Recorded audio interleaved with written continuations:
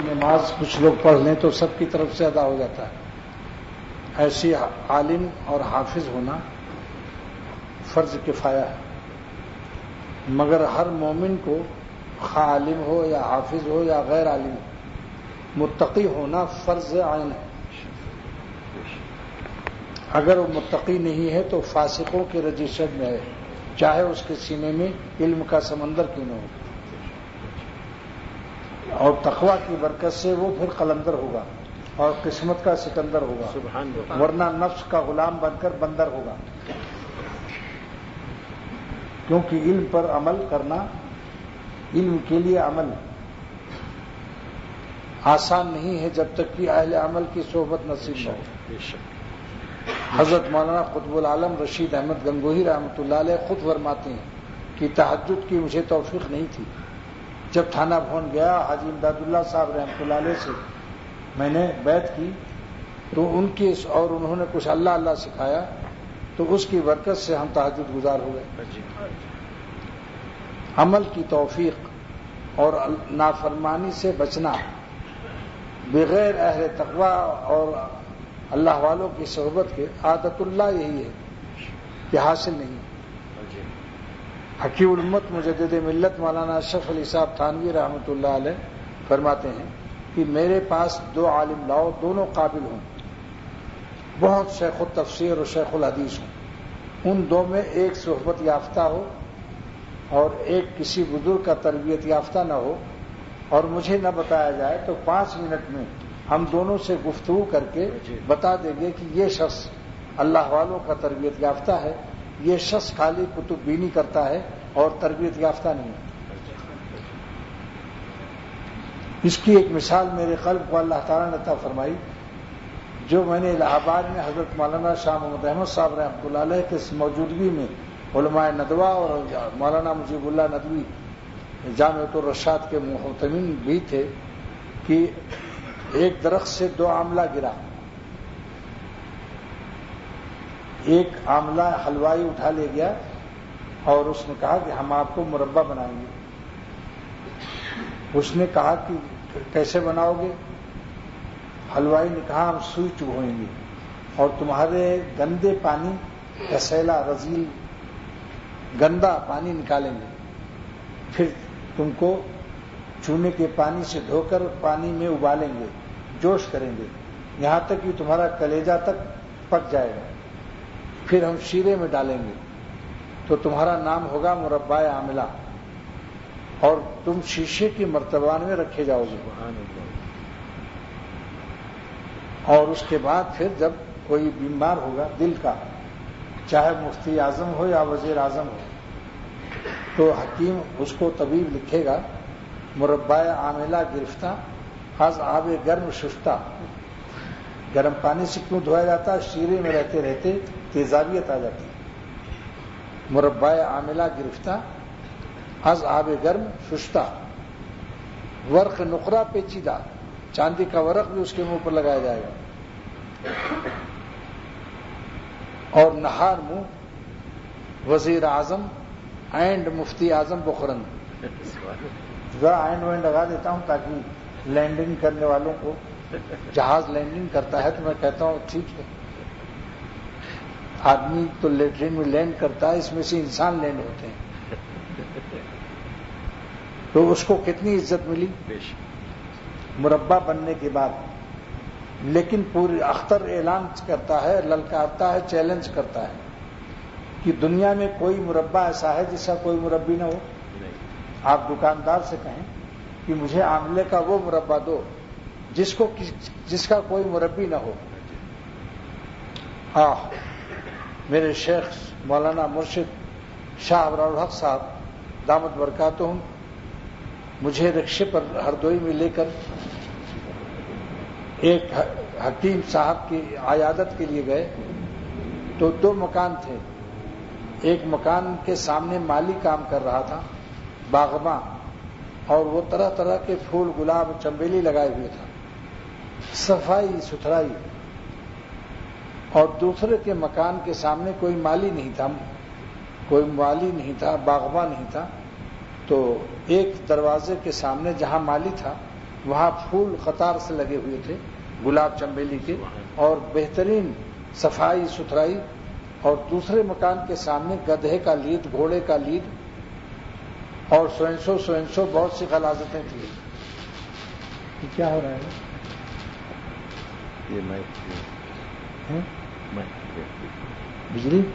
Mic کی آواز۔ اچھا، مائک کی آواز۔ میرے شیخ نے فرمایا کہ دیکھو جہاں مالی ہے کیسا صاف ستھرا پھول نظر آ رہے ہیں، اور جہاں مالی نہیں ہے وہاں کتنا گھوڑا، گدھا، کتوں کا پیخانہ پڑا ہوا ہے، اور پھول کا نام و نشان نہیں۔ پھر حضرت نے فرمایا، شیخ میرے مرشد نے، کہ جس کے دل پر کوئی اللہ والا مالی ہوتا ہے، باغباں ہوتا ہے، مربی ہوتا ہے، اس کے دل میں بری بری گندی خواہشات سے قلب کو پاکی نصیب ہوتی ہے۔ گھوڑے گدھے کی لید کی بجائے اخلاق رذیلہ وہاں نہیں رہتے، اور اللہ پاک کی محبت اور خشیت اور تقوی کے پھول نظر آتے ہیں، اور اللہ کی ولایت اور دوستی کا باغ نظر آتا ہے۔ اور جس کی دل کی زمین پر کوئی مربی نہیں ہوتا اس کا یہی حشر ہوتا ہے جیسے اس زمین کا جس کا کوئی مالی نہیں ہے، وہاں کانٹے پڑے ہوئے ہیں اور کتے کے پیخانے، تمام گندگی پڑی ہوئی۔ تو ایک مربع عاملہ جو ہوا تربیت کی برکت سے کتنی قیمت بڑھی۔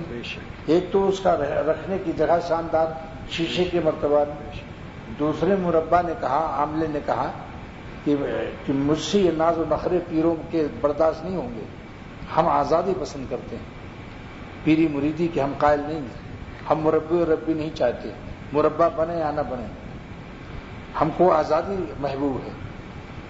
تو سورج کی شعاؤں سے وہ کالا ہو جاتا ہے اس کا منہ، جو ہرا ہرا گرتا ہے درخت سے، منہ تو کالا ہوا، اس کے بعد پھر وہ سائز میں بھی سکڑ کر کے چھوٹا ہو گیا، صورتاً و سیرتاً برباد و تباہ ہو گیا۔ اس کے بعد پھر وہاں کوئی حلوائی اس کو مربع بنانے نہیں آتا، وہاں ایک بنیا آتا ہے ہندو، اور ہر عاملے پر جو سوکھے پڑے ہوئے ہیں بے تربیت، ان کے منہ پر جھاڑو مارتا ہے اور بورے میں بھر لیتا ہے اور لے جا کر دکان میں رکھتا ہے، اور ہرلا بہلا عاملہ تتپھلا جس کو کہتے ہیں، 3 پھل، اس کو وہ کوٹ کر کے کنسٹر میں بھرتا ہے۔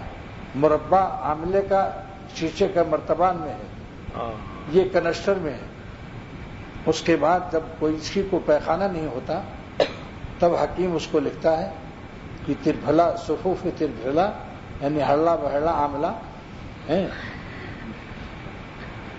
بقدر کف دست، یعنی جتنا ہاتھ میں آئے، بوقت خواب، از آب گرم بخورن، گرم پانی سے کھا لے تو پیخانہ صاف ہو جائے گا۔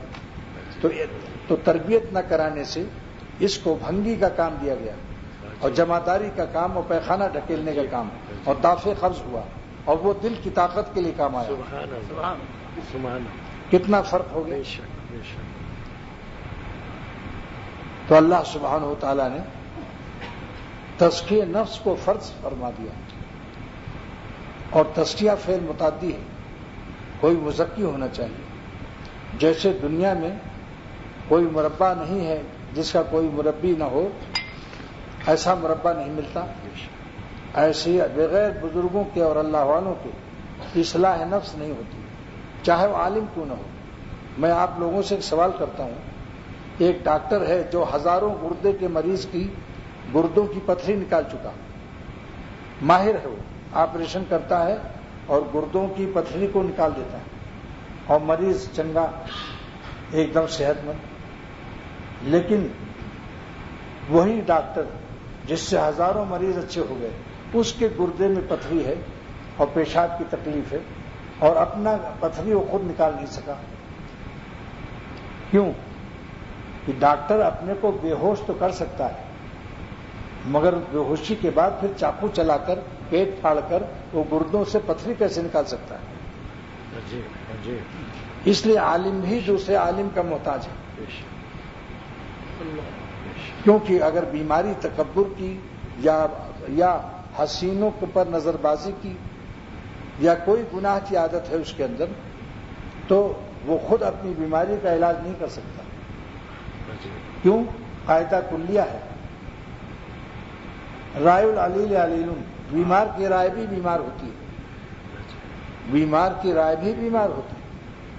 اسی لیے آپ تاریخ دیکھیے کہ بہت بڑے بڑے علماء بھی، اب میں نے پہلے بتایا تھا کہ مولانا قاسم بانی دیوبند نانوتوی کا علم کتنا تھا، مولانا رشید احمد قطب العالم بخاری شریف پڑھایا کرتے تھے، کتنا علم تھا. حکیم الامت تھانوی مجدد زمانہ، کتنا علم تھا، مگر اپنے علم سے اپنی اصلاح نہیں کر سکے. حاجی امداد اللہ صاحب رحمۃ اللہ علیہ کو پیر بنایا، ان کے ہاتھ پر بیٹھ ہوئے، اور حکیم الامت فرماتے ہیں کہ ہم اور مولانا قاسم نانوتوی اور مولانا گنگوہی کے علم تو تھا، مگر وہ برکت، وہ واردات نہیں تھے. آسمانی واردات سے ہم لوگ محروم تھے. کتب بینی تھی، لیکن جب بڑے خواب سے قطب بینی حاجی صاحب کی زیارت اور ان کی محبت اور ان کی صحبت نصیب ہوئی تو علوم آسمان سے آنے لگے. میرے پینے کو دوستو سن لو، آسمانوں سے میں اتر گئی. اور پھر فرمایا کہ ہم لوگوں کی تقریر میں حاجی امداد اللہ صاحب پیر و مرشد کی برکت سے اس قدر اللہ نے اثر ڈالا کہ جہاں ہماری تقریریں ہوتی تھیں وہی عالم ہو کر مدرسوں سے نکلے تھے، مگر وہ اثر نہیں تھا، درد دل نہیں تھا، تو زبان میں وہ تاثیر بھی نہیں تھی، کوئی پوچھتا بھی نہیں تھا. لیکن حاجی صاحب کے صدقے میں جہاں بھی تقریر ہوتی تھی اتنے علوم وارد ہوتے تھے کہ بڑے بڑے وکیل اور بیرسٹر اور جج کہتے تھے کہ کس نے اس کو مولوی بنا دیا. اگر یہ جج ہوتا، بیرسٹر ہوتا تو عدالت کو ہلا دیتا، ایسے دلائل پیش کرتا. حکیم الامت کے بارے میں حضرت کا واز سن کر، حکیم الامت تھانوی رحمۃ اللہ علیہ کا کانپور میں واز سن کر ایک بیرسٹر نے پوچھا کہ تو مکمل از کمال کیستی، یہ کمال آپ کو دلائل ایسے زبانی یاد کہاں سے آیا؟ یہ تو مجمل از جمال کیستی، تجھ کو یہ جمال علم کہاں سے حاصل ہوا؟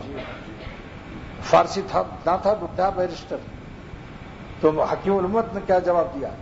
من مجمل از جمال حاجیم، میں حاجی امداد اللہ کے جمال سے مجمل ہوا ہوں. من مکمل از کمال حاجیم، میں حاجی امداد اللہ رحمۃ اللہ علیہ کے صدقے میں یہ کمال ہم کو عطا ہوا.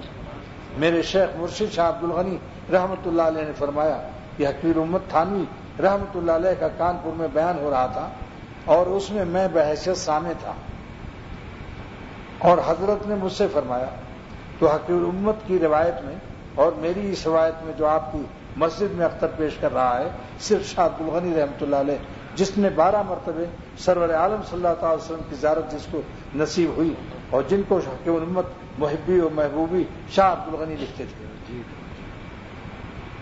اور جس نے لکھتے تھے حکیم الامت کو، حکیم الامت لکھتے تھے آپ حامل ولایت، حامل علوم ولایت بھی ہیں اور حامل علوم نبوت میں ہیں. اس نے یہ روایت مجھ سے کی کہ میں اس مسجد میں سامع تھا، حکیم الامت کا بیان ہو رہا تھا. مضامین کے واردات عجیب و غریب تھے. اتنے میں حضرت نے چیخ ماری، حالانکہ حکیم الامت غالب علی الاحوال تھا، ان میں مغلوبیت نہیں تھی، مگر کبھی کبھی کاملین بھی مغلوب الحال ہو جاتے ہیں. حضرت نے چیخ ماری اور آواز کیا نکلی؟ ہائے امداد اللہ، یہ کہہ کر رونے لگے اور بیٹھ گئے، ممبر پر بیٹھ گئے. میرے شیخ نے فرمایا سارا مجمع رو رہا تھا اس وقت. بعد میں کسی نے پوچھا کہ حضرت آج کیا بات ہو گئی آپ کو؟ فرمایا کہ اتنے علوم وارد ہو رہے تھے کہ ہم سوچتے تھے کیا پہلے بیان کریں اور کیا بعد میں بیان کریں. ترتیب میں ہمارے لیے مشکل پیش ہوئی. مسلسل بارش علوم کی ہوئی، تو چونکہ پہلے یہ بات نہیں تھی، جب حاجی صاحب سے بیعت ہوا اس کے بعد سے یہ بارش علوم کی عطا ہوئی، تو محسن اور احسان جس کا ہوتا ہے کیوں نہ چیخ مار نکل گئی کہ ہاں امداد اللہ.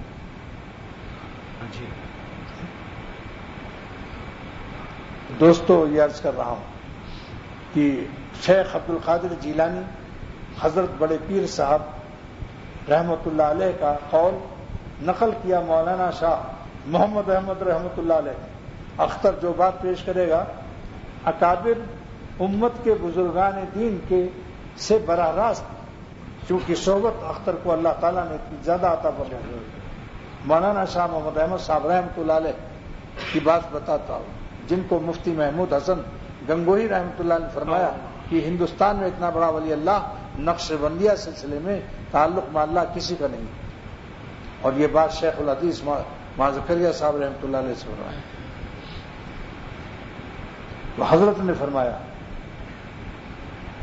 کہ شیخ عبد القادر جیلانی بڑے پیر صاحب رحمۃ اللہ علیہ نے فرمایا، اے مدرسے کے طالب علموں اور اے مدرسے کے فارغین علماء، 10 سال جب درس نظامیہ میں لگاتے ہو تو فارغ ہو کر کسی اللہ والے کی صحبت میں 6 مہینہ گزار دو، پھر تمہارا علم جتنا ہے اس علم میں رس آ جائے گا، ورنہ گولا تو رہے گا، رس نہیں رہے گا، درد دل حاصل ہو جائے گا.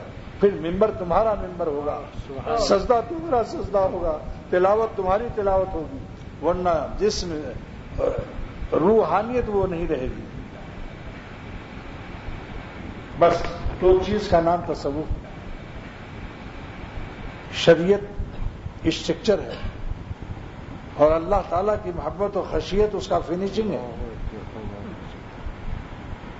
شریعت کباب ہے، صورت کباب ہے، اور طریقت کیا ہے کہ اس کو جلا بھنا کے گرما گرم کر دو.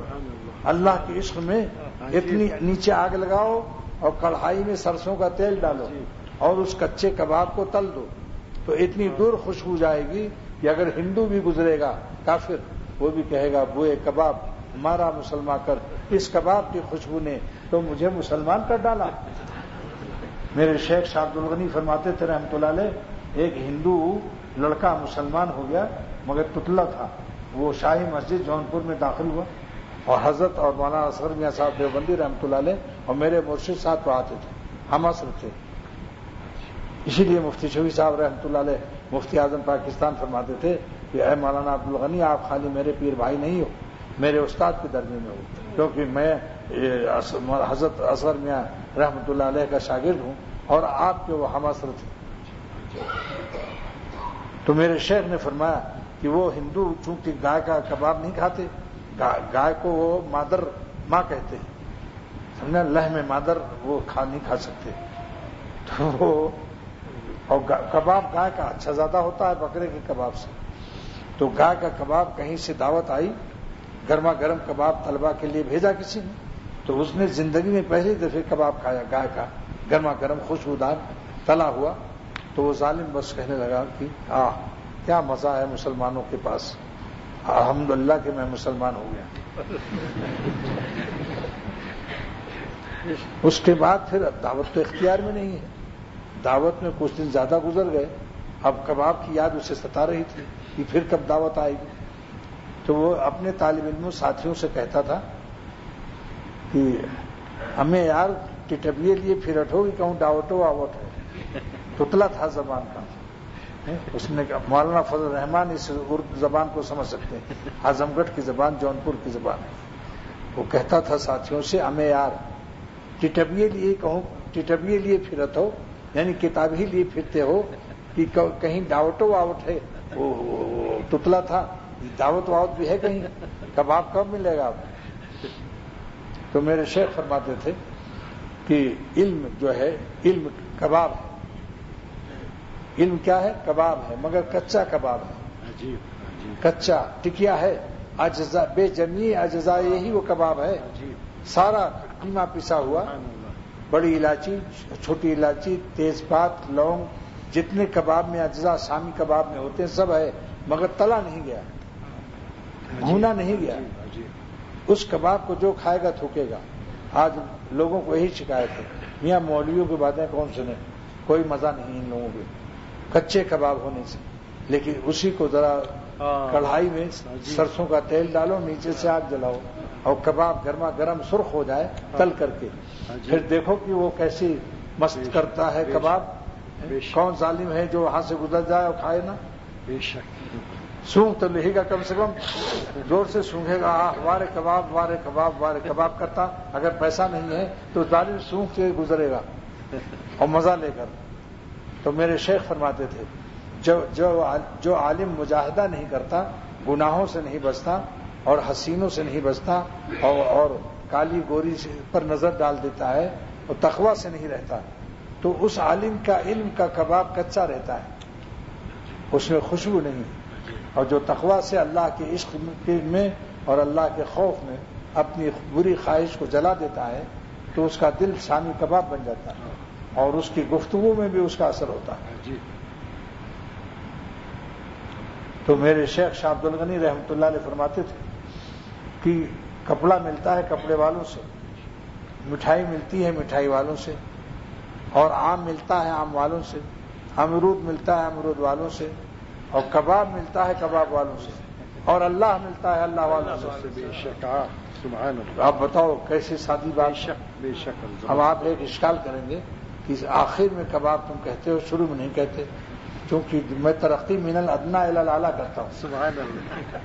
ترقی من الادنیٰ، چونکہ مجھے کباب سے مناسبت ہے، اور وجہ یہ ہے کہ جس کا بھی دل جلا بھنا ہوگا اسے کباب پسند ہوگا.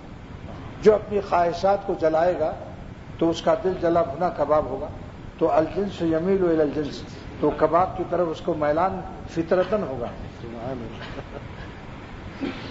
اور دوسری وجہ یہ ہے کہ کباب کا وزن شباب سے ملتا ہے. مدینے شریف میں ایک ڈاکٹر نے مجھ کو کباب کھلایا. میں نے کہا بھائی تمہارے کباب میں بہت مزہ آیا، اور کچھ نہ پوچھو کباب کی لذت ایسی جیسے شباب کی لذت. سبحان اللہ. تو ڈاکٹر نے کہا کہ بھائی ایسی تعریف میرے کباب کی آج تک کسی نے نہیں. تو جلا بھونا کباب، لیکن جب تک کہ کوئی مربی نہ ہو وہ مربع نہیں بنتا. تو شیخ عبد القادر جیلانی بڑے پیر صاحب رحمۃ اللہ علیہ، کیوں آپ لوگ کیا سمجھتے ہیں، سلسلہ قادریہ کا بانی اور سارے عالم کے علماء ان کو ولی اللہ سمجھتے ہیں. انہوں نے یہ مشورہ دیا، اور سنانے والا مجھے کون ہے، شاہ محمد احمد صاحب رحمۃ اللہ علیہ، جو کہ بڑے بڑے علماء ندوہ جن سے دعائیں مانگنے آتے تھے، مولانا حبیب الرحمان اعظمی اور مولانا علی میاں ندوی جیسے اکابر علماء کو میں نے ان کے پاس بستر لگائے، ان کی دعا کے لیے درخواست کرنے آئے تھے. اور وہیں میری مثنوی کا درس کے لیے ان دونوں بزرگوں نے فرمائش کی کہ بھئی اختر کراچی سے آ گیا ہے، مثنوی کا شارح ہے، آج مثنوی کا درس سننا چاہتے ہیں ہم لوگ. تو مولانا شاہ محمد احمد صاحب رحمۃ اللہ علیہ نے مجھ سے فرمایا کہ یہ بڑے لوگ ہیں، آج تم درس مثنوی سنا دو. تو میں نے پھر اللہ کے نام سے ان حضرات کی خدمت کی سعادت حاصل کری. اسی لیے مولانا رومی کا ایک شعر یاد آ گیا کہ نفس کی خواہشات سے بچنے کا طریقہ کیا ہے. نفس نہ تما کشت الا ذل پیر، نفس مر نہیں سکتا جب تک شیخ کامل اور کسی ولی کامل کا سایہ نہیں پڑے گا، اس کی صحبت نصیب نہیں ہوگی. دامن نفس کشرا سخت گیر، اللہ والوں کے دامن کو مضبوط پکڑ لو. میرے شیخ نے جب یہ شعر پڑھایا شاہ عبد الغنی رحمۃ اللہ علیہ نے، تو فرمایا کہ اللہ والوں کے دامن کو مضبوط پکڑنے کا کیوں حکم دیا، دامن نفس کشرا سخت گیر، مضبوط پکڑنا. تو ہنس کے فرمایا بات یہ ہے کہ جب شیخ انڈا کھلائے گا، چائے پلائے گا، حلوہ کھلائے گا تو کہے گا ارے ہمارا شیخ بڑا پیارا شیخ، اور جس دن ڈانٹ لگائے گا کسی غلطی پر تب کہے گا یار کیا کہیں، بڑا کڑیل شیخ سے پالا پڑا، بڑا جلادی معلوم ہوتا ہے، دیکھو تو کیسی گرمی دکھا رہا ہے. تو یہ وجہ ہے. جو مضبوط پکڑو گے تو استقامت سے پڑے رہو گے، کیونکہ آپریشن بھی کبھی کر سکتا ہے. اب ایک صاحب حقیق الامت کی خدمت میں گئے اور انہوں نے سب کو ڈانٹنا شروع کر دیا. حضرت سمجھ گئے کہ اس کے دماغ میں تکبر ہے، یہ خود یہاں مولانا اشرف علی بن گیا کر سب کی ڈانٹ رہا کہ بھئی لوٹا یہاں کیوں رکھا اور تم نے یہاں ایسے کر دیا. حضرت نے فرمایا یہاں ہو، تم یہاں مریض کی حیثیت سے آئے ہو یا خود سب کے ڈاکٹر بنے ہوئے ہو، تمہارے نفس میں تکبر ہے. اب تم ذکر کو ملتوی کرو، ترک نہیں کہوں گا کہ ادب کے خلاف ہے، تمہارا میدا جو ہے حلوے کے قابل نہیں ہے، قے ہو رہی، صفرا ہے، کڑوی دوا دی جائے گی، ذکر کو ملتوی کرو، تمہارے نفس میں دماغ میں بہت زیادہ بڑائی آ گئی کہ میں بہت بڑا قطب العالم ہوں۔ اب تم نمازیوں کی جہاں جوتے سیدھے کرو اور نالی میں جو بلغم وضو کرتے وقت وہ بلغم صاف کرو جب تک ہم دوبارہ اجازت نہ دیں۔ بس چند دن میں ٹھیک ہو گئے۔ اور بعضوں کو علاج یہ بھی بتایا کہ کھڑے ہو کر پانچوں وقت کہو کہ صاحبوں مجھے تکبر کا مرض ہے، آپ لوگ دعا کرو میرا تکبر اچھا ہو جائے۔ کیسے کیسے علاج ہوتے تھے۔ ایک صاحب نے لکھا کہ میرے اندر تکبر کا مرض ہے، اور تھے خاص صاحب، ان کو میں نے دیکھا ہے کراچی میں۔ حضرت نے لکھا کہ ہر خط میں تم یہی مرض لکھو اور 40 خط لکھو، اور بالکل ٹھیک ہو گئے۔ خود انہوں نے بتایا۔ میرے شیخ فرماتے تھے شاہ عبد الغنی رحمۃ اللہ علیہ کہ اگر کسی کا پیر کچھ وظیفہ نہ بتائے، خالی یہ کہہ دے کہ تم خانقاہ میں جھاڑو لگاؤ اور میرے مہمانوں کے لیے چائے بنا کر پلاؤ اور خانقاہ میں جھاڑو لگاؤ، صفائی کرو، وہ اسی سے ولی اللہ ہو جائے۔ جی فرماتے تھے اللہ کا راستہ شیخ کی دعا سے طے ہوتا ہے۔ جی سبحان اللہ۔ شیخ کی دعا سے طے ہوتا ہے۔ تو میں جس مضمون کو بیان کرنا چاہتا تھا وہ مضمون یہ ہے، اللہ سبحانہ و تعالیٰ فرماتے ہیں وَاذْكُرِ اسْمَ رَبِّكَ، اپنے رب کا نام لو۔ اعوذ باللہ من الشیطان الرجیم، بسم اللہ الرحمن الرحیم۔ وَاذْكُرِ اسْمَ رَبِّكَ وَتَبَتَّلْ إِلَيْهِ تَبْتِيلًا، اپنے رب کا نام لو۔ قاضی ثناء اللہ پانی پتی تفسیر مظہری کے مصنف اور ارشاد شاہ عبدالعزیز محدث دہلوی کے مطابق کہ قاضی ثناء اللہ پانی پتی اس اپنے زمانے کے دور میں یہ شخص امام بیہقی ہے۔ یہ بات مجھ سے میرے شیخ نے بتائی، اور انہی کے خلیفہ یہ ہیں قاضی ثناء اللہ پانی پتی، اس کے خلیفہ ہیں حضرت مظہر جان جانا کے۔ اور تفسیر جو لکھی تو تفسیر مظہری، اپنے پیر کا نام لکھا، اپنا نام مٹا دیا۔ وہ لکھتے ہیں کہ اس آیت سے ثابت ہوتا ہے کہ اپنے رب کا نام لو۔ تو رب کا نام تو اللہ ہے، اس میں ذات، تو اس میں ذات کا ثبوت جو صوفیہ کرتے ہیں اسی آیت سے ہے۔ دیکھو تفسیر مظہری۔ سبحان سبحان اے علماء دین، کتب تفسیر کا حوالہ سے بڑھ کر اور کیا لا سکتا ہوں؟ فرمایا اس میں ذات کا ثبوت اسی آیت سے ملتا ہے۔ اور حکیم امت فرماتے ہیں کہ صحابہ بھی ایک ایک لفظ کو بار بار رٹتے تھے۔ جیسے عزت سماؤں شقت یاد کرنا ہے تو عزت سماؤں شقت 10-20 دفعہ کہتے تھے تو یاد ہو جاتا تھا۔ تو تکرار اس میں ذات اس لیے بتاتے ہیں ہمارے اکابر کہ اللہ کے نام کا دل میں رسوخ پیدا ہو جائے کہ بھلاتا ہوں پھر بھی وہ یاد آ رہے ہیں۔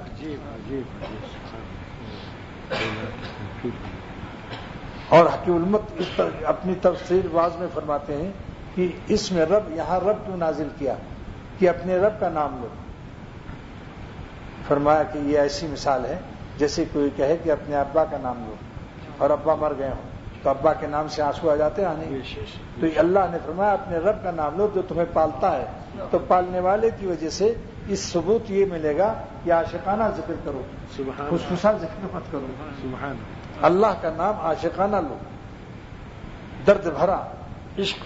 مولانا رومی فرماتے ہیں کہ عام می خانند ہر دم نام پاک، عام لوگ ہر وقت نام لیتے ہیں سبحان اللہ سبحان اللہ سبحان اللہ سبحان، پر ٹھیک سے ادا بھی نہیں کرتے۔ اور این اثر نہ کو چو نبوت عشق ناک، یہ اثر نہیں کرتا کامل اثر جب تک دردناک و محبت سے ایک اللہ کا ہو تو زمین سے آسمان تک شربت رو افزا بھر جائے گا اگر درد دل سے اللہ کا نام لو، کیونکہ اللہ تعالیٰ سارے عالم کے گنوں میں رس پیدا کرتا ہے اور سارے عالم کو شکر دیتا ہے، اور ماضی سے دے رہا ہے جب سے حضرت آدم علیہ السلام پیدا ہوئی، جب سے شکر آج تک اور قیامت تک دے رہا ہے۔ تو معروی فرماتے ہیں اے دل یہ شکر خوشتر یا کی شکر سازت، اے دل یہ چینی زیادہ میٹھی ہے یا چینی کا پیدا کرنے والا زیادہ میٹھا ہے؟ اے دل یہ قمر خوشتر یا کی قمر سازت، اے دل یہ چاند حسین ہے یا چاند کا بنانے والا زیادہ حسین؟ مجنو پاگل تھا. اگر اس ظالم کو شمس الدین تبریزی مل جاتا اس زمانے کا تو اس کے عشق لیلا کو عشق مولا سے بدل دیتا. آج بھی جو رومانٹک مبتلا ہیں اور لیلاؤں کے چکر میں ہیں، کسی اللہ والے کا دامن پکڑ لیں اور کچھ دن خانقاہوں میں رہ لیں تو آج بھی شمس الدین تبریزی اس زمانے کے زندہ ہیں. انشاءاللہ ان کے روحانیت کے فیض سے اس کا عشق لیلا عشق مولا سے بدل جائے اور پاگل بھی نہیں ہوگا. مجانین جتنے ہیں سب پاگل ہو گئے.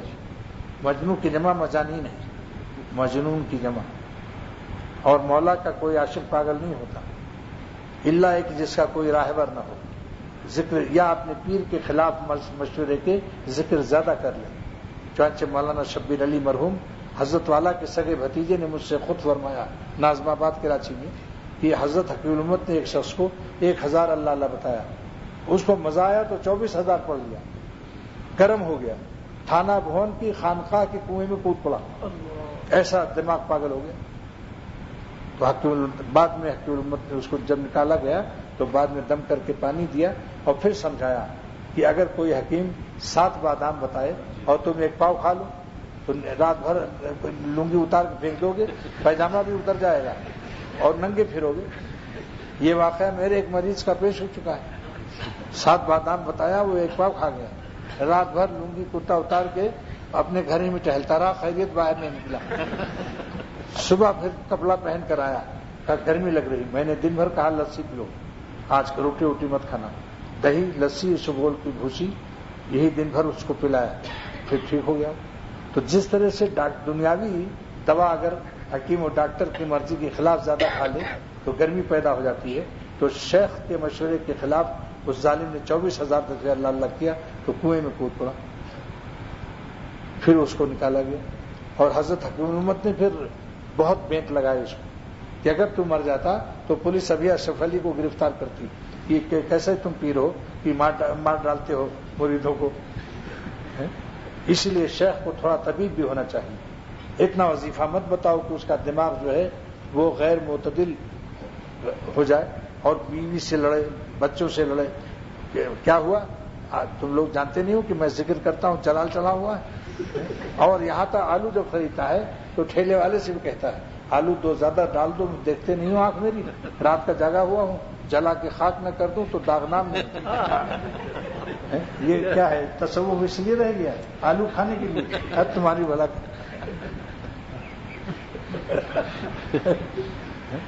مزاج کو معتدل رکھنا شیخ پر فرض ہے کہ اپنے مریدوں کو اخلاق سکھائے کہ اپنی بیویوں کو پیار کرو. جس گال کو چومتے ہو وہاں تماچا مت مارو. اگر ان کی خطائیں ہو جائیں تو اس کو معاف کر دو. اور اگر کم خوبصورت ہیں اور باہر کی زیادہ خوبصورت نمکین نظر آئی تو فوراً کہو کہ اے اللہ میری بیوی وہی میری لیلا ہے، جس پر اختر کا فارسی شعر ہے زوجہ من بہر من لیلائے من، میری لیلا تو میری بیوی ہے، کیوں کہ مرا دادست بس مولائے من، مولا نے دیا ہے. اور پھر وعدہ ہے حدیث شریف کا کہ جنت میں ہماری بیویاں مسلمان عورتیں حوروں سے زیادہ خوبصورت کر دی جائیں گی. چند دن صبر کر لو. اور اگر کالی زمین سے سونا نکل آیا تو کیسا زمین ہے وہ، اور سفید زمین سے سانپ نکل آیا تو کیا ہو. وائٹ کلر مت دیکھا کرو.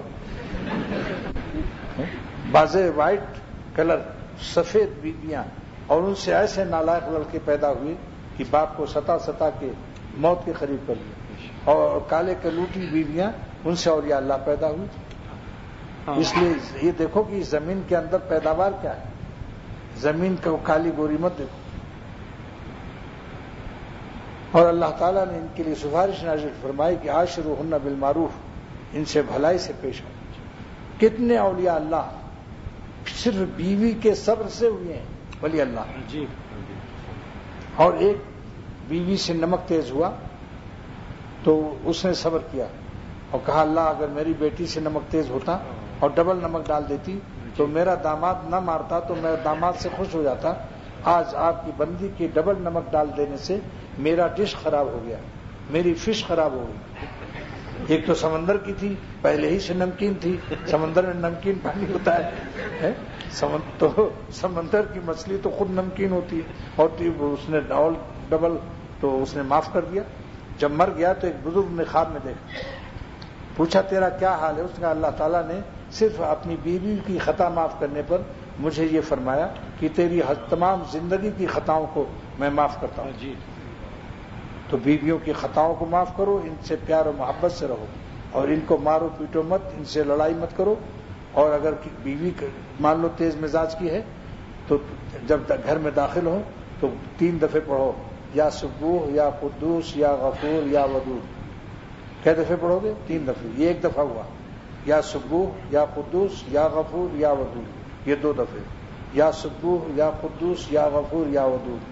اس کے بعد جا کے اس کے اوپر اس طرح سے دم کرو کہ اسے پتہ نہ چلے کہ اس پر دم کر رہا ہے، اس سے کہو کیم چھو۔ وہ پوچھے آئی کیم چھو کیا؟ کہ بھائی خیریت پوچھ رہا ہوں کہ تمہاری طبیعت کیسی ہے، تمہاری طبیعت کیم چھو میں، اس کو چھو کر دو۔ اور اگر شوہر مزاج کا کڑوا ہے تو اس کے لیے بیویاں پڑھ دیں اس کو 3 دفعہ، اور جب شوہر آئے تو اس پر وہ کیم چھو کر کے چھو کر دیں، یا پانی میں دم کر کے یا کھانے میں دم کر کے اپنی اپنی بیٹیوں کو سمجھا دیں کہ اس کو جب شوہر آئے تم کھانا پانی جو کچھ کھلاؤ پلاؤ اس کو پڑھو، اس سے دل مہربان ہو جاتا ہے۔ یہ کوئی جادو نہیں، اللہ کا نام ہے۔ اور اگر امام پڑھے تو کمیٹی والے اس کا خیال رکھیں گے انشاءاللہ، اور اگر کمیٹی والے پڑھیں تو امام تختہ نہیں الٹے گا۔ اور مولانا عبدالحمید نے جو ایک عجیب قصہ سنایا جو مجھ کو بہت پسند آیا۔ ایک بادشاہ کے پاس ایک ہاتھی تھا، تو بادشاہ نے کہا میرے ہاتھی کو جو رلا دے اس کو میں انعام دوں گا، کوئی ایسی بات سناؤ میرے ہاتھی کو جو رونے لگے۔ تو بڑے بڑے غم سنائے گئے، بڑے بڑے لوگ آئے، میری بیوی مر گئی، کسی نے کہا میرا جوان بیٹا مر گیا، کسی نے کہا کہ میری چوری ہو گئی اور میرا مال چلا گیا۔ ہاتھی بہت بڑا دل والا ہوتا ہے، اسے صبر بھی ویسی ہاتھی جیسا ہوتا ہے۔ تو لیکن ایک مولوی آیا، اس نے اپنی تنخواہ بتا دی، بس وہ رونے لگا زار و خطا۔ اور مولوی صاحب سے پوچھا کہ آپ کا گزارا کیسے ہوتا ہے؟ یہ تو بہت تھوڑی تنخواہ ہے۔ یہ مولانا عبدالحمید نے سنایا تھا، ملاوی میں شاید اس کو۔ تو وذکر اسم ربک سے اللہ کے نام اور اسم ذات کا ثبوت ہو گیا، مگر عاشقانہ محبت سے اللہ کا نام لو۔ اللہ کا نام لیتے آنکھوں میں آنسو آ جائے کہ میرا پالنے والا، میرا مولا، میرا خالق، میرا مالک۔ اس کے بعد وہ تبتل الیہ تبتیلا، اور غیر اللہ سے کٹ کر اللہ سے جڑ جاؤ۔ حکیم الامت فرماتے ہیں کہ غیر اللہ سے کٹنے کے لیے اور اللہ سے جڑنے کے لیے اللہ نے پہلے اپنا نام بتایا، کیونکہ اللہ مقناطیس کا خالق ہے، میگنیٹ پیدا کرتا ہے۔ تو جب اللہ اللہ کرو گے شیخ سے مشورے سے، اب کوئی کہے شیخ کی قید کیوں لگا دی، پھر یہاں پیری مریدی کا چکر لگا دیا، تو حکیم الامت فرماتے ہیں خواجہ صاحب نے پوچھا تھا کہ حضرت جب ذکر سے اللہ تک پہنچ جانا چاہتا ہے آدمی تو کیا اللہ کے ذکر میں یہ طاقت نہیں کہ ہمیں اللہ تک پہنچا دے؟ یہ پیر سے مشورہ کرنا اور شیخ کی قید کیا ہے؟ تو فرمایا کہ ذکر ہی سے اللہ تک پہنچو گے، ذکر ہی ذاکر کو مذکور تک پہنچائے گا، لیکن تلوار ہی کاٹتی ہے، کاٹتی تلوار ہی ہے، مگر زمین پر پڑی رہے تلوار تو نہیں کاٹتی، جب سپاہی کے ہاتھ میں ہوتی ہے۔ تو شیخ سپاہی ہے اللہ کے راستے کا، اس کے مشورے سے کرو گے تب ذکر کی کاٹ ساتوں آسمان پار کر کے تم کو اللہ کا ذکر اللہ تک پہنچا دے گا۔ تو اللہ کے نام کی یہ خاصیت ہے کہ اللہ تعالیٰ اس کو کھینچ لیتے ہیں، جیسے قطب نما کی سوئی، کمپاس ہے، قطب نما کی سوئی میں تھوڑا سا میگنیٹ لگا ہے، تو قطب شمالی اس کو کھینچے رہتا ہے۔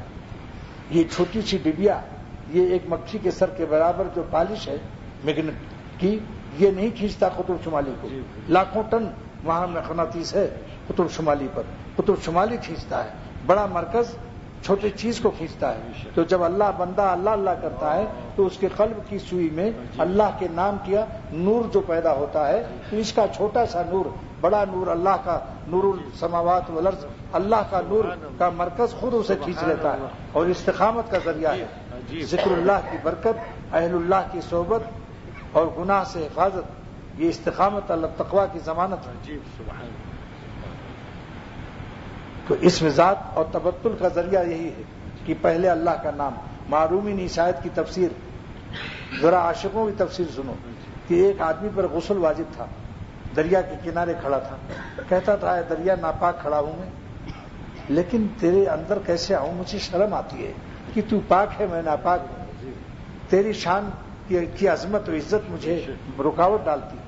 تو دریا نے ہنس کر کہا اے بے وقوف, انٹرنیشنل ڈونکی اینڈ منکی, قیامت تک ناپاک رہے گا جب تک میرے اندر نہیں آئے گا. تو جیسے ہزاروں نہا کر پاک ہوتے ہیں اور امامت کرتے ہیں مسجدوں میں جا کر, اور میرا پانی پاک رہتا ہے. سبحان اللہ. تو اللہ تعالیٰ ان گناہوں کی وجہ سے دیر مت کرو خانقاہوں میں جانے سے اور اللہ کو یاد کرنے سے. جتنی بھی صحیح ہزاروں گناہ کی عادت ہو فکر مت کرو, جلدی سے اللہ والوں کی دریائے فیض اور دریائے طاقت روحانی کے پاس جاؤ, خانقاہوں میں رہو, انشاءاللہ گناہ چھوڑنا نہیں پڑے گا, خود چھوٹ جائیں گے. سبحان اللہ. بعضوں کو شیطان بہکاتا ہے کہ مت جانا پیروں کے پاس ورنہ گناہ چھوڑنا پڑے گا, یہ مزیدار زندگی حرام لذت کیسے ملے گی. تو میرے شیخ نے فرمایا کہ گناہ اللہ والوں کے پاس جا کر گناہ چھوڑنے نہیں پڑتے, خود چھوٹ جاتے ہیں. اور کیا مثال دی, مثال بھی سنو کہ ایک آدمی نے 10,000 رین رشوت لیا لینیزیا سے, اور جانسبرگ بھگا آ رہا تھا. آزاد ویل میں تہجد کی نیت کر کے کھڑا ہو جاتا, کیونکہ ہمارے ہاں پرتاپ گڑھ میں بیل چورایا 2 چوروں نے بیل, اور اس کی سینگ بدل دی, اور پولیس والوں نے جو دوڑایا تو بے وضو تہجد پڑھنے لگے ایک مسجد میں. اب پولیس والوں کو تعجب ہوا کہ یہ کون سا وقت ہے تہجد کا, اور بیل موجود اور چور غائب, تو سمجھ گئے کہ یہ کم وقت یہی لوگ ہیں. جا کے پکڑا, پٹائی کی تو اقرار کیا کہ ہم ہی چور ہیں, اور جان بچانے کے لیے بے وضو تہجد پڑھ رہے تھے تاکہ پولیس والے ہم کو ولی اللہ سمجھیں. کہ یہ جناب کیسا لطیفہ رہا ہے جی. تو میرے شیخ نے فرمایا, کراچی کی مثال دی تھی کہ ایک جگہ سے 10,000 رشوت لے کے چلا, اور پولیس نے اس کو چھاپا مارا. اس نے جلدی سے گٹر لائن کی ڈھکن, گٹر کے ڈھکن کھلے تھے, اس میں پھینک دیا, اور پولیس دور تھی وہ دیکھ نہیں سکی. اور جب آگے چلا تو اس کے دوست نے آگے بتایا کان میں کہ پولیس آ رہی تم کو پکڑنے کے لیے. تو اس نے دیکھا ادھر ادھر ڈھکن چور لے گیا, چلا لیتے ہیں, وہاں غریب ملک ہے, ڈھکن چلا کے بیچ دیتے ہیں, بیچ کی بیڑی ووڑی پی لیتے ہیں. تو وہ ڈھکن چور کو پہلے اس نے دعا دیا کہ اللہ اس کو معاف کر دے, کیونکہ موقع بہترین ہے. 10,000 نوٹ اسی میں پھینک دیا اس نے. اب پولیس والوں نے آگے جا کے پکڑا, 12 پولیس تھی پوری جیپ, اور ایس پی اور تھانے دار سب کہتے جیب کی تلاشی دو, ہم کو انفارمیشن اطلاع ملی ہے تم نے 10,000 رشوت لیا ہے. اس نے کہا صاحب آپ خود دیکھ لیجیے, ہاتھ دونوں اٹھا دیا جیسے کہ ہوائی جہاز میں ہاتھ اٹھانا پڑتا ہے, اور وہاں کچھ بھی نہ نکلا. کہ مجھے غلط اطلاع ملی. تو میرے شیخ نے فرمایا کہ 10,000 رشوت کا روپیہ پولیس والوں کے ڈر سے اور جیل اور سزا کی ڈر سے ان کو وہ رشوت کا پیسہ چھوڑنا پڑا یا خود چھوڑ دیا, اور چھوڑ کر خوشی ہوئی یا غم ہوا. تو جب اللہ تعالیٰ اللہ والوں کی صحبت سے دوزخ پر اور جنت پر اور میدان محشر پر اللہ پر یقین و ایمان پیدا ہو جائے گا تو گناہ چھوڑنا نہیں پڑے گا, خود چھوڑ دو گے. جی تو غیر اللہ سے قلب کو پاک کرنا ہے تو اللہ کا نام اللہ والوں کے مشورے سے لینا شروع کر دو. میرے شیخ فرماتے تھے ارے ظالموں, اگر پیر بناتے شرم آتی ہے تو مشیر بنا لو, مشورہ تو لے لو. کیا بات فرمائی, سبحان اللہ, مشیر بنا لو. دنیا کے لیے تو مشیر بناتے ہو, لیکن ایک دن ایسی محبت پیر کی ملے گی کہ خود ہی مرید ہو جاؤ گی, ایسا مزہ آئے گا. آگے 2 مسئلہ ثابت ہو گیا, غیر اللہ سے منقطع ہونا اللہ کے نام کی برکت سے. تصوف کا مسئلہ قرآن پاک سے ثابت ہو رہا ہے کہ ذکر اسم ذات کو عاشقانہ کرو, یہ وذکر اسم ربک ہے, اور غیر اللہ سے قط کر اللہ سے جڑ جاؤ, وہ تبتل الیہ تبتیلا ہے. مقدم مؤخر میں کیا حکمت ہے اور کیا علوم ہے کہ اللہ کے نام میں مگنٹ ہے, خود کھینچتے چلے جاؤ گے مالک سے اور غیر اللہ سے چھوٹتے چلے جاؤ گے. جس کی کشش زیادہ ہوتی ہے اسی طرف آدمی کھینچ جاتا ہے. اللہ کے مقناطیس قوی تر ہے, اسی طرف اللہ کے نام سے کھینچ جاؤ گے. اگر محمد علی کے لیے کھینچ رہا ہو کسی کو اور کوئی پتلا دبلا لڑکا نظر نہیں آ رہا ہے, سمجھ لو کسی کمزور کو کوئی کھینچ رہا ہے, تو کدھر کھینچے گا آدمی؟ جدھر کشش زیادہ ہوگی. اللہ کی کشش زیادہ ہے. اب آگے کیا ہے؟ رب المشرق والمغرب. یہ تصوف کا مسئلہ قاضی ثناء اللہ پانی پتی رحمت اللہ علیہ فرما رہے ہیں تفسیر مظہری میں, اور حقیق الامت اپنے بیان میں فرما رہے ہیں کہ ذکر کے وقت میں وسوسہ آئے گا. کیا وسوسہ آئے گا؟ ناشتے کا وقت ہو گیا, بیکری سے بسکٹ ڈبل روٹی مکھن لینا ہے, ابھی کچھ بھی نہیں ہے, تو اللہ اللہ کر رہا ہے. شیطان فوراً پہنچتا ہے. اللہ نے اس کا جواب سکھا دیا کہ جب میں مشرق پیدا کر سکتا ہوں اور سورج نکال کر دن پیدا کر سکتا ہوں, تو تیرے دن کے کاموں کے لیے میں کافی نہیں ہوں. ہم وقت ابھی تو اللہ اللہ کر, جب فارغ ہو جانا تو بیکری چلے جانا. ذکر کی حالت میں بیکری کو کیوں یاد کرتا ہے؟ مجھے یاد کر, کیونکہ میں رب المشرق ہوں. جب میں دن پیدا کر سکتا ہوں تو دن کے کام تیرا نہیں بنا سکتا ہوں. اب رات میں اگر تہجد پڑھ رہا, وہاں شیطان پہنچا کہ کل آٹا نہیں گھر میں اور یہ آٹا پسوانا ہے اور سو بہت سے افکار, تو کیا ہوگا؟ رب المغرب. یہ اس سے تسلی حاصل کرو اے صوفیو کہ جب میں رات پیدا کر سکتا ہوں تو تمہارے رات کے کام بھی بنا سکتا ہوں. مجھ پر بھروسہ کرو, جب ذکر پورا کر لو, وظیفے پڑھ لو, بعد میں چلے جانا. لا الہ الا ہو, یہ نفی اس بات کا ثبوت. علامہ قاضی ثناء اللہ پانی پتی رحمۃ اللہ علیہ تفسیر مظہری میں لکھتے ہیں کہ لا الہ الا ہو صوفیہ کا جو نفی اس بات اسی کے اندر موجود ہے کہ اللہ کے سوا, ان کے سوا ہمارا کون ہے.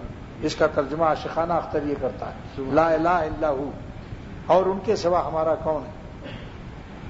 کبھی ہمیں انتا سے سکھایا کہ آپ کے سوا ہمارا کون ہے, کبھی غائب سے سکھایا ایسے کہو, اور ان کے سوا ہمارا کون ہے. کیا بات ہے؟ کچھ بولا مت کرو تقریر کے وقت میں. کیوں آواز نکالی؟ غیر اختیاری. رب المشرق والمغرب لا الہ الا ہو فاتخذہ وکیلا. پھر اپنے اللہ کو وکیل اور اپنا کارساز بناؤ, بھروسہ کرو. اور بھروسے کی وجہ بھی بیان کر دی کہ میں دن اور رات میں پیدا کرتا ہوں, تو تم دن اور رات کی فکر کیوں کرتے ہو؟ یہاں توکل بھی سکھا دیا, فاتخذہ وکیلا. لیکن جب صوفی بنو گے تو کچھ لوگ تم کو تانا بھی دیں گے, اعتراض بھی کریں گے, کوٹ ٹوپی پہن کر یہ لوگ پیری مریدی میں لگ گئے اور کہاں کیا کر رہے تھے. یہ نہیں سمجھتے کہ اللہ کے نام کے صدقے میں اب جب درد دل آئے گا تو تقریر میں, تدریس میں اور عبادت میں وہ اثر آئے گا کہ دنیا حیران رہ جائے گی کہ یہی وہ شخص ہے. پہلے تو یہ کچھ بات نہیں تھی, اب تو جب بولتا ہے اشکبار آنکھوں سے اور تڑپتے ہوئے قلب سے, اس کی تقریر میں کیسی جادو آ گئی. فاتخذہ وکیلا. آخر میں کیا ہے؟ وَاصْبِرْ عَلَىٰ مَا يَقُولُونَ.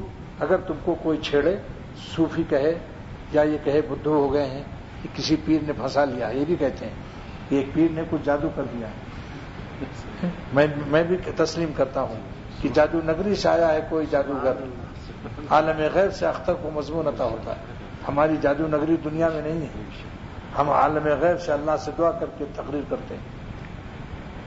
وَاصْبِرْ عَلَىٰ مَا يَقُولُونَ.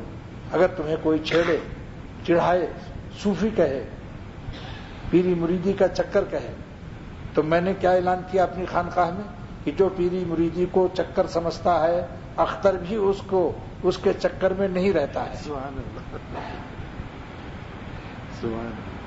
جائے جسے مجذوب نہ ظاہر نظر آئے, بھائے نہ جسے رند پھر وہ کیوں ادھر آئے.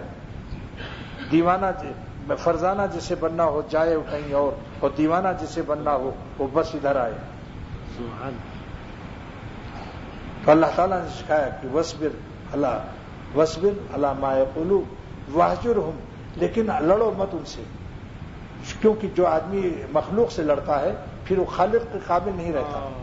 لہذا علامہ حکیم الامت تفسیر بیان القرآن کے حاشیے میں فرماتے ہیں کہ دیکھو میں ینظر الی مجاری القضاء، جو اللہ کے عرش اعظم و فیصلے کی مجرا پر نظر رکھتا ہے، لا یفنی ایامہ بمخاصمۃ الناس، مخلوق کے جھگڑوں میں اپنی زندگی کو ضائع نہیں کرتا، بل یقول لا تثریب علیکم اليوم کما قال یوسف علیہ الصلوۃ والسلام، حضرت یوسف علیہ السلام والی سنت ادا کرو کہ لا تثریب علیکم اليوم، اپنی زندگی کو مخلوق کے جھگڑے میں مت لگاؤ، اور ہجران جمیل اختیار کرو۔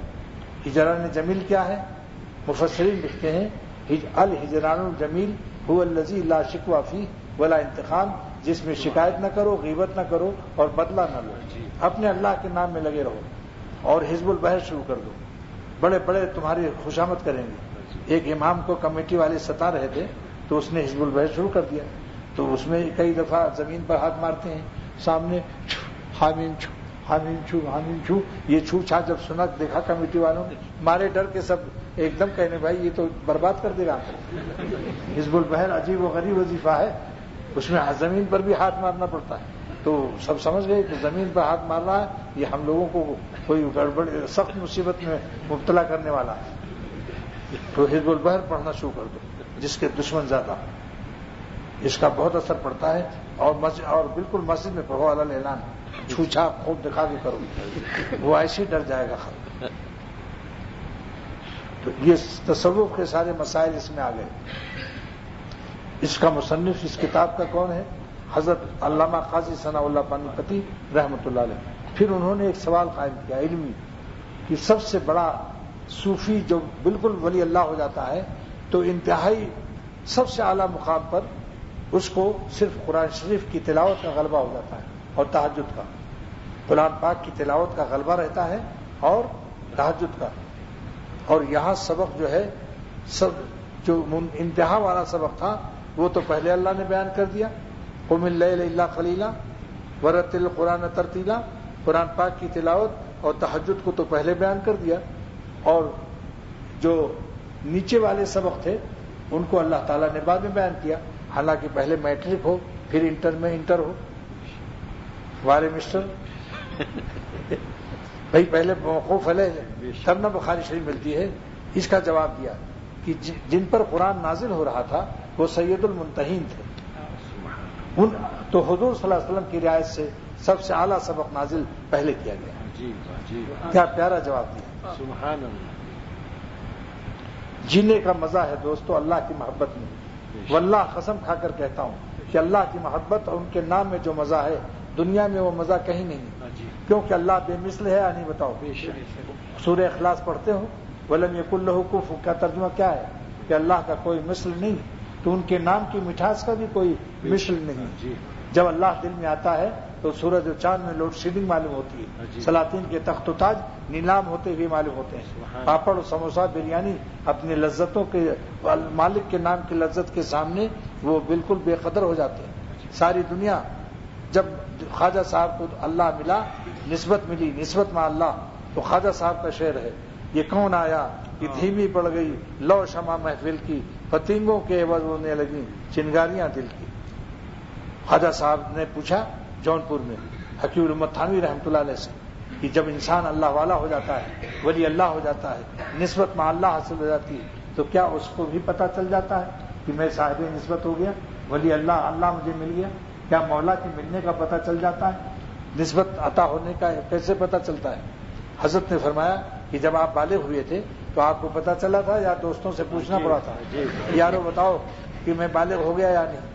ایسے ہی جب اللہ تعالیٰ تک کوئی بالغ ہو جاتا ہے، اللہ تک پہنچ جاتا ہے، تو اللہ کی تجلی اس کے قلب کو اللہ کی تجلیات قرب خاص کر جو نظر بچاتے ہیں، جو ہر وقت حسین لڑکوں کو اور حسین لڑکیوں کو نہیں دیکھتے اور غم اٹھاتے ہیں، ان کے قلب پر اللہ تعالیٰ کی تجلیات قرب الہیہ متواترہ مسلسلہ وافرہ بازغہ نازل ہوتے ہیں۔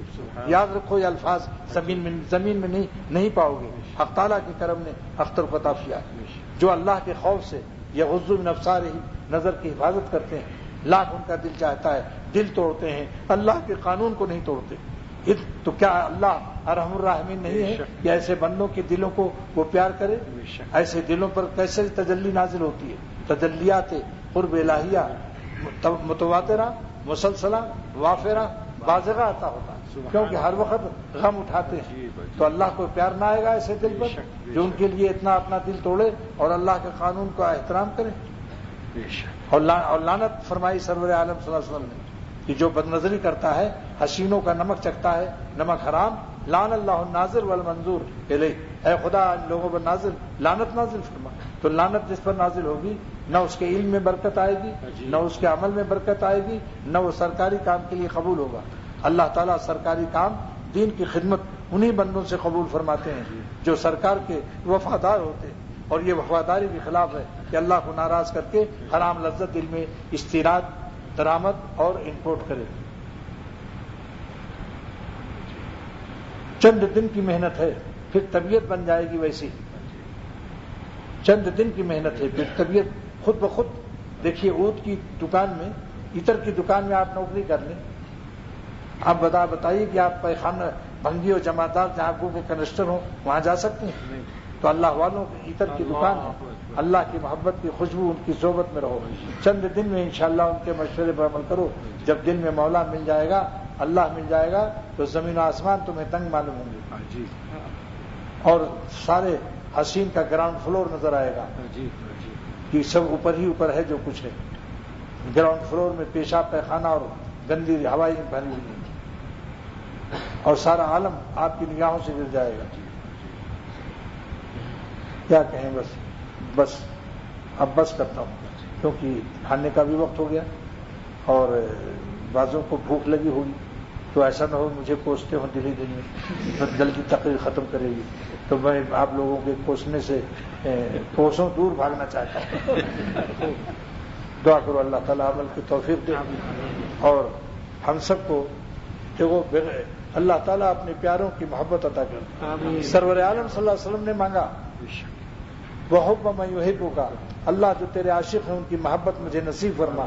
نبی ہو کر، سید الانبیاء صلی اللہ علیہ وسلم ہو کر اللہ کے عاشقوں کی محبت مانگ رہے ہیں اور دونوں چیزیں پھر مل جاتی ہیں، اللہ بھی مل جاتا ہے اور اعمال صالحات کی توفیق بھی.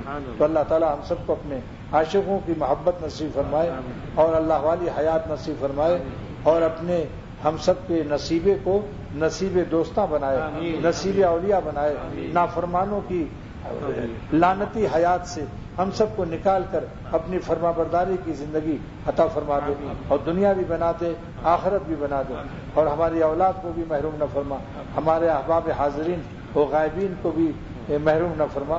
اور گروہ عاشقہ اختر آپ سے مانگتا ہے سارے عالم کے لیے. بس اللہ تعالیٰ اس درد محبت کو اور درد دل کو میرے دل میں بھی آپ کے دلوں میں اتار دے اور ہمیں اپنے لیے بے چین کر دے. امپورٹ ایکسپورٹ آفس بننے سے بچائے کہ بس کھاؤ صبح لیٹرین میں جمع کر دو. ہم دنیا میں اللہ کے لیے پیدا ہوئے ہیں کہ غلامی کے سر پر تاج ولایت رکھ کر میرے پاس واپس آنا. تقویٰ کے فرض ہونے کے معنی ہی دو معنی ہیں تقویٰ کے فرض کی جو میں مختصر کر رہا ہوں کہ تم کو غلام بنا کر بھیجا ہے، تم تقویٰ کی برکت سے سر پر تاج ولایت اور دوستی رکھ کر واپس آؤ، ڈپارچر کرو. نمبر 2 کہ تقویٰ ہم گناہ اس لیے حرام کرتے ہیں کہ تقویٰ گناہ سے تو ہم سے دور ہو جاؤ گے. جب ماں باپ اپنے بچوں کو دور نہیں کرنا چاہتے تو میں ارحم الراحمین ہو کر تمہیں دور نہیں کرنا چاہتا، اس لیے گناہ تم کو حرام کرتا ہوں کہ گناہ کر کے تم ہم سے دور ہو جاؤ گے. ہم تمہاری دوری پر خوش نہیں ہیں، ہم اپنی رحمت سے تم کو اپنے قریب اور اپنے سامنے رکھنا چاہتے ہیں. وآخر دعوانا ان الحمدللہ رب العالمین. جزاک اللہ خیر. جزاک اللہ. سبحان اللہ.